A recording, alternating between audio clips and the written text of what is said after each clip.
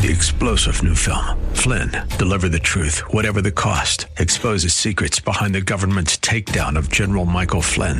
Flynn knew what the intel world had been up to. He ordered the first audit of the use of contractors. This set off alarm bells. He told the truth. He was the most dangerous person for Donald Trump to hire. They had to get rid of Flynn. Flynn, deliver the truth, whatever the cost. Available now. Watch it today. Go to salemnow.com. salemnow.com. If you follow Jesus Christ, that makes you a part of the family of God. And as part of the family of God, God's desire is that you, even if we're scattered, even if you're persecuted, that you are sharing that good news of Jesus. Welcome to The Barnabas Effect with Paul Purvis, Senior Pastor of Mission Hill Church, a multicultural, multi-generational, multiplying church focused on shining the light and love of Jesus like a city on a hill. You're invited to visit any of the 3 locations in Temple Terrace and Tampa. For information and locations, visit missionhill.org. That's missionhill.org. Now, with today's message, here's Pastor Paul Purvis. Aren't you thankful that God cares about the details of your life? There really aren't accidents or chance, or don't let me hear you say, well, I guess it was fate. That's not the way it works. What the prophet Jeremiah said is true for you. God knows the plans he has for you, so he sets up divine appointments, and he did it for Philip, and he'll do it for you. In fact, Acts 17 tells us that it's God that determines our boundaries. Some of you are wondering, how did I ever end up in Tampa? Why do I live here? God determined your boundary. Isn't that awesome? You may have thought you took a job. You may have thought your family moved you here. But God in his providence is the hand of God over the arc of history. God in his sovereignty. Sovereign means he's sitting on his throne. He's in control. God has you here. And you're here like Queen Esther for such a time as this. And God wants to use you, if you are a follower of his, for his glory right where you are. Another truth I love about this is God uses imperfect people for his perfect purpose. Philip, he wasn't Billy Graham. Matter of fact, he's a deacon in the church. And yet he realized, even though he wasn't one of the apostles, he wasn't one of the original disciples, and God wanted to use him to help get the message out. And he did. And then we've got his obedience, right? What an example of obedience. The Spirit didn't tell him exactly where to go. Just go south to the desert. Okay. He didn't tell him what he was going to do. He just told him to go, and he went. You want to live faithfully for Jesus? Half the job's just showing up. Just put your 2 feet on the floor every day and say, God, I thank you for giving me another day of life. Wherever you lead, I'll go. Half the job's showing up, the other half's opening up. You just open your life to the people around you and let them see Jesus in you. So how do we live that way? It's what I would describe as living where you love loudly, where you're led by the Spirit of God, and where you're constantly looking for opportunities.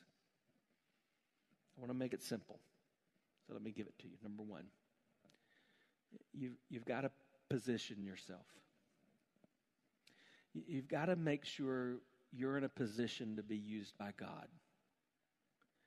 And for some of you, that may mean confession, repentance, and repositioning, because you're not in a setting currently where God's going to use you. You're putting yourself in some positions that are not honoring to him, that are not pleasing to him.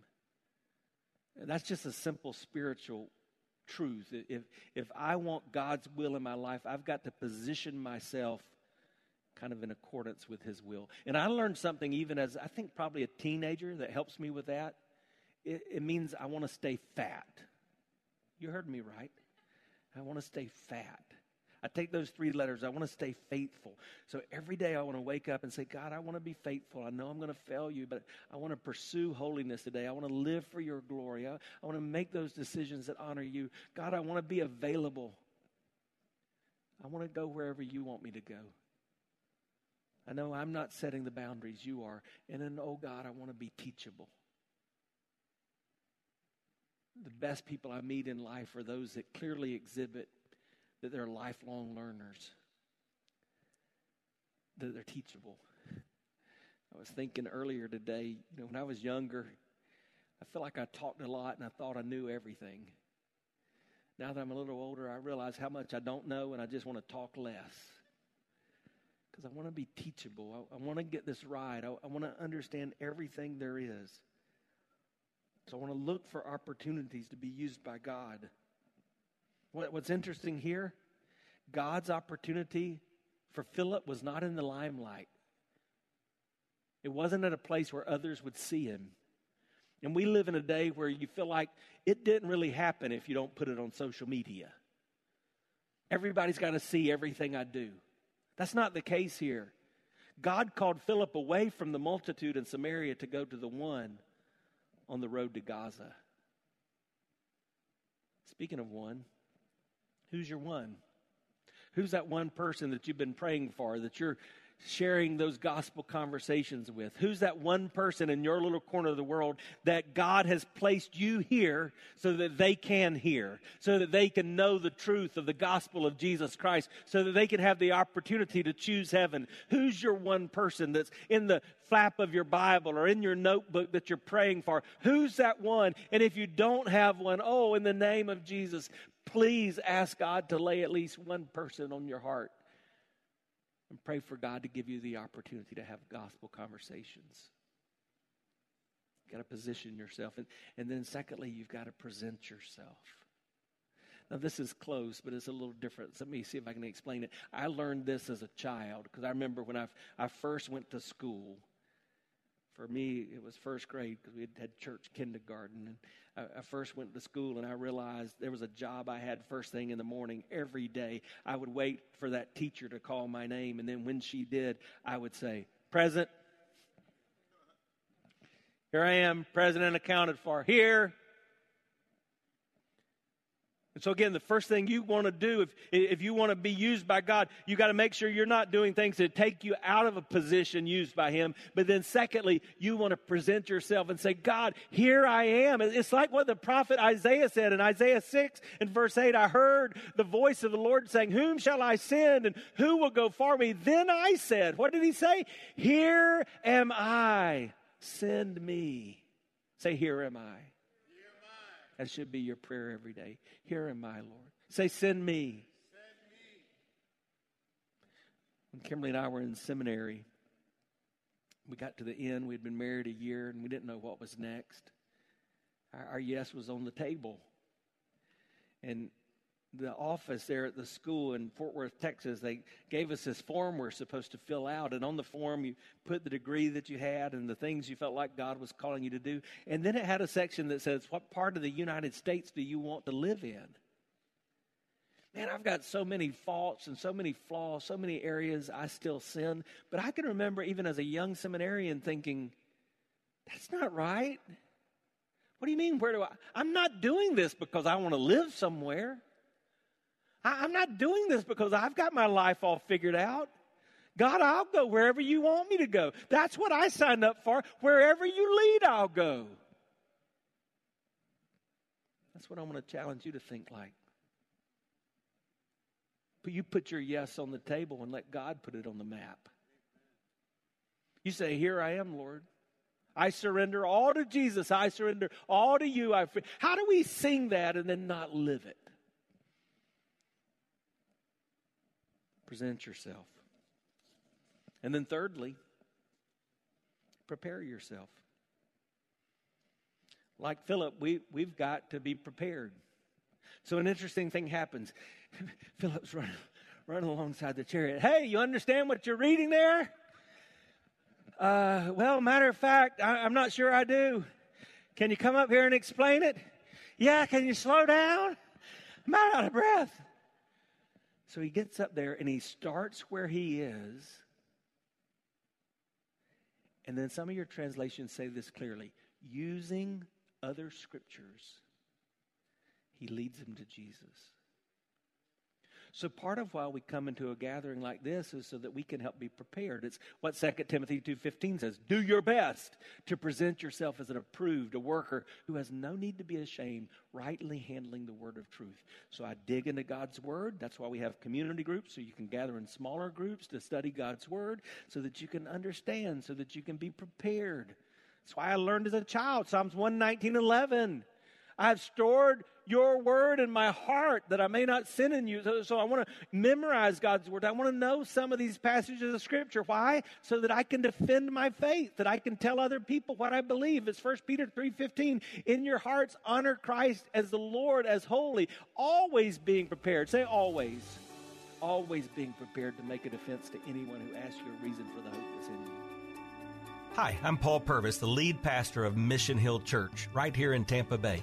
Thanks for taking the time to listen to today's The Barnabas Effect. It's a ministry intended to encourage, equip, and empower you. You may not know this, but this ministry is made possible because of the generosity of listeners like you. We are able to be on the air because listeners like you are gracious and give to this ministry. Would you consider making a gift today? It would be our honor to send you a gift, a resource, as a result of your gift of any size. And you can make that gift by going to missionhill.org and clicking on the banner that says The Barnabas Effect. That will direct you to a simple way that you can give right there online. Thanks again for listening to The Barnabas Effect today. And now we continue with our message. So for several weeks, I've done something that I've not done in ministry. I've just tried to help you get prepared. And so we've given you some tools, and you know, I've got a lot of tools at my house, but I never use them. And some of you have tools, and you're not using them. We gave you this tool. It's called 3 circles. And I told you could just draw 3 circles on a piece of paper, and you could begin by saying there's an ideal. God's ideal is that he has a right relationship with you, but our sin gets in the way of that design. And that sin is anything we do that God said don't do, or anything we don't do that God said do, and we're all sinners. And that always leads us to brokenness, that second circle. And man, if we were to raise our hands, every one of us have broken lives. We have pain, we have shame, and that's a result of sin. But God doesn't want you to stay there. That's good news. That's the gospel. God does not want you to stay there. So when you believe in Jesus and you turn from that life of sin, you experience the good news of Jesus. And that puts you on a path of recovery, and you're able to restore that right relationship with Jesus, and you're able to pursue God's ideal and God's best again. So that's one of the tools we gave you. Last week I gave you another tool. It's called the best news. It starts this way. Hey, there's bad news. All you got to do is turn on the news to realize there's bad news in our world. But the bad news is we're all sinners. We've all blown it. There's worse news. The worst news is, don't you like it when somebody says, I got bad news and I got worse news? Which do you want? The worst news is there's punishment for that sin, and it's death. But there's good news, and the good news is Jesus died so that you don't have to die. And there's actually some best news, and the best news is once you trust Jesus, you're never going back. You've got him. See, that's the best news. But today I just want to give you one more way. And on your seats you had this little wristband. And this wristband, man, I love this method. It's just a tool, but I love it. What you can do is you can say, hey, can I pray for you? You know, I ask people that all the time. I ask waitresses and waiters that. I ask people I do business with. Anything going on in your life, I can pray for you. Occasionally someone says, no thanks. Actually today, usually they go, I'm good. But usually they say, yeah. And they'll say something like, well, I'm going through a divorce or financial problems or my health or my mama's sick or whatever. And I take a moment and pray. And if you're not a person who's prayed a lot or prayed with other people, let me tell you how simple that is. So let me just imagine I'm talking to Kyle, and Kyle said, yeah, I'm going through a tough time financially. And I could say, well, let me pray for you. God, I pray that you'd just bless Kyle. I know that you're the God of provision. You're the one who provides. May Kyle know your provision. In Jesus' name, amen. It doesn't have to be a fancy prayer. But then I'm going to turn to Kyle and I'll say, Kyle, hey, I've got this bracelet and I think it's kind of cool. Can I give this to you just so that when you wear it, you'd remember somebody's praying for you? And listen to this. I've never had someone say, no, thank you. Everybody's always took it. And then I say, hey, Kyle, you've been so gracious with your time. Could I take 2 minutes or less and just tell you what the colors on this bracelet mean? In fact, it's written on there, and I can just explain it. And I've never had anyone say no. So then I just walk through. I say, hey, this yellow color, it's kind of a warning light because it lets me know all of us are sinners. And that's Romans 3:23. I'm just going to speed through it for your sake today. And then this black color, that reminds me what happens because of my sin. That's Romans 6:23. The wages of sin is death. And then this red color, boy, that reminds me of love. Doesn't red remind you of love? And that's Romans 5:8. It says, God demonstrates his love and that while we're still sinners, Christ died for us. And then this blue color, it tells me how I can have that relationship with God. It says, for by grace are you saved through faith. It's the gift of God, and it's not of your works. It's not anything you could do or you'd brag about it. And then I get to Romans 10:9 and 10. It's green, and green speaks of life. And how do you have that life with God? Well, you confess with your mouth that Jesus is Lord, and you believe in your heart that God raised him from the dead, and you can be saved. And then I turn to Kyle and I say, hey, Kyle, is there any reason you wouldn't want to be saved today? And, I've taken a little tool and about 2 minutes of my time, and I've shared my story just like Philip did that day. And then that's all the work you have to do. The Holy Spirit of God does everything else. Some of you are saying, I don't know all those verses, Pastor. That's why we've given you this little card. Keep it with you. You could use that. It's a cheat sheet. It's got it all there. Here's what I want you to do. I want you to become a chariot chaser. I want you to be a person who's looking for opportunities to be involved in the lives of people around you. Love them, listen to them, discern how you can help them, and then call them to respond to what God's doing in their lives. Basically, I'm saying position yourself, present yourself, prepare yourself, and then just preach Jesus.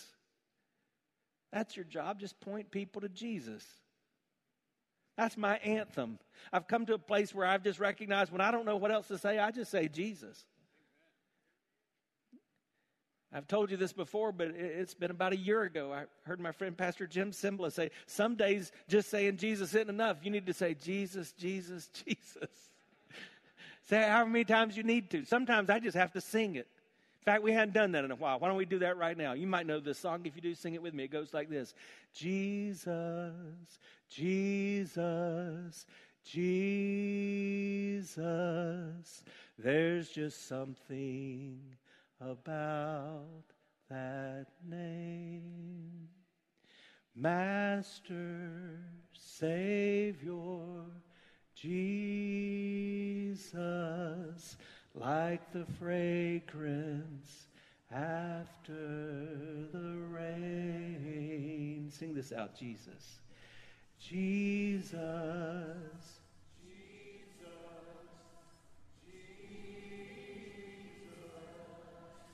let all heaven and earth proclaim.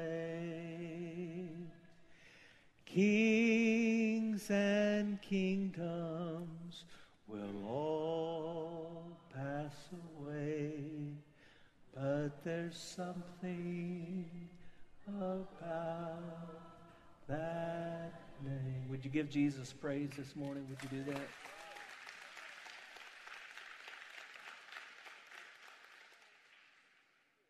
The goal of coming together is to praise the name of Jesus and magnify him in such a way that he draws us closer to him and we leave looking more like him. And when we live like Jesus, even everyday conversations turn into gospel conversations. But there's always a response. I mentioned Billy Graham, and at the end of all of his crusades, he would lead people to faith, and they would sing Just As I Am. And then before he would sit down, he would say, now here's what I want you to do. Do you know what he would tell them to do? He would tell them to go to church this Sunday. Now why? Because when you follow Jesus, there's always going to be a response of obedience.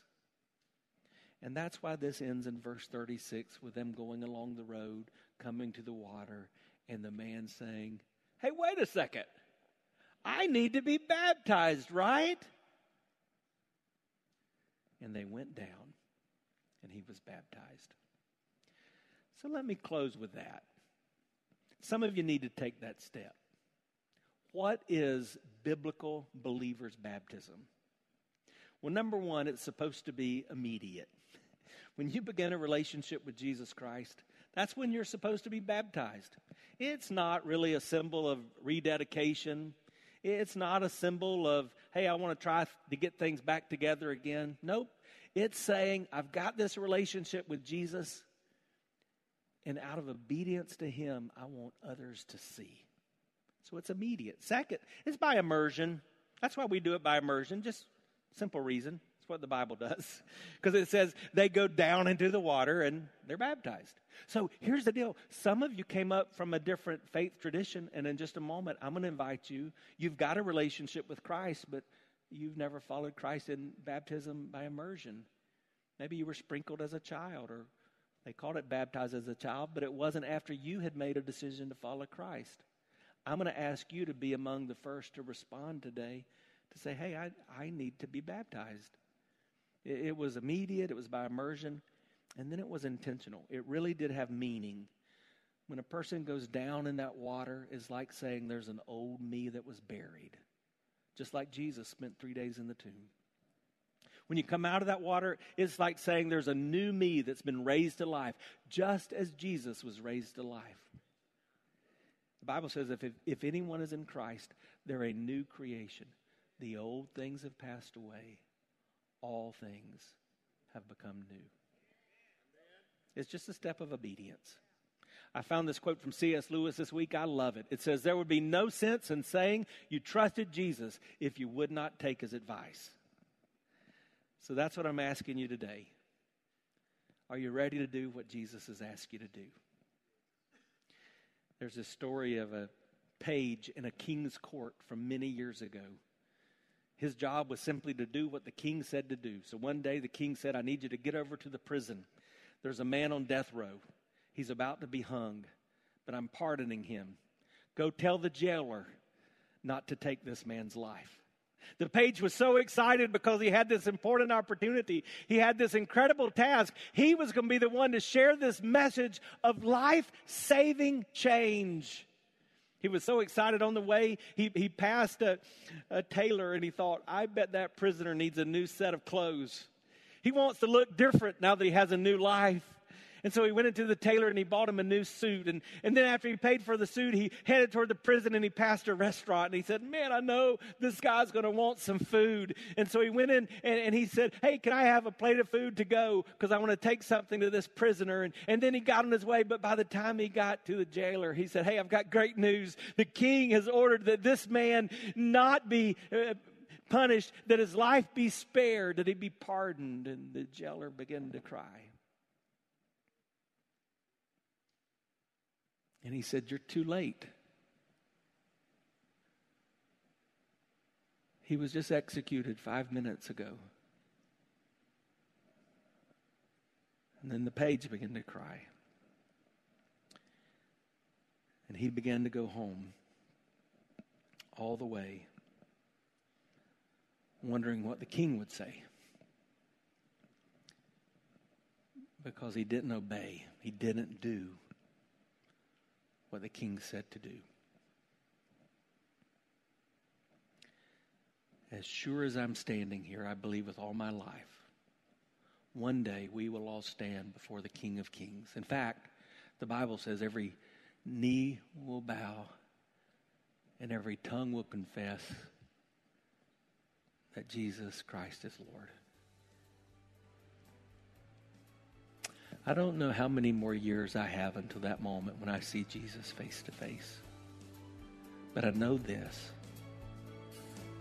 I don't want to waste my time doing things that I thought were worthy while failing to do the things he's asked me to do. And that's my prayer for you as well. You've been listening to The Barnabas Effect with Pastor Paul Purvis. The Barnabas Effect is here to provide listeners like you with biblical truth and spiritual encouragement. But it can't be done without your financial support. Go to missionhill.org and click on the Give tab. Your financial support helps us reach those seeking truth about God and themselves. Thank you for giving at missionhill.org. And join us weekdays at 9 a.m. for The Barnabas Effect with Pastor Paul Purvis on Faith Talk AM 570 and 910.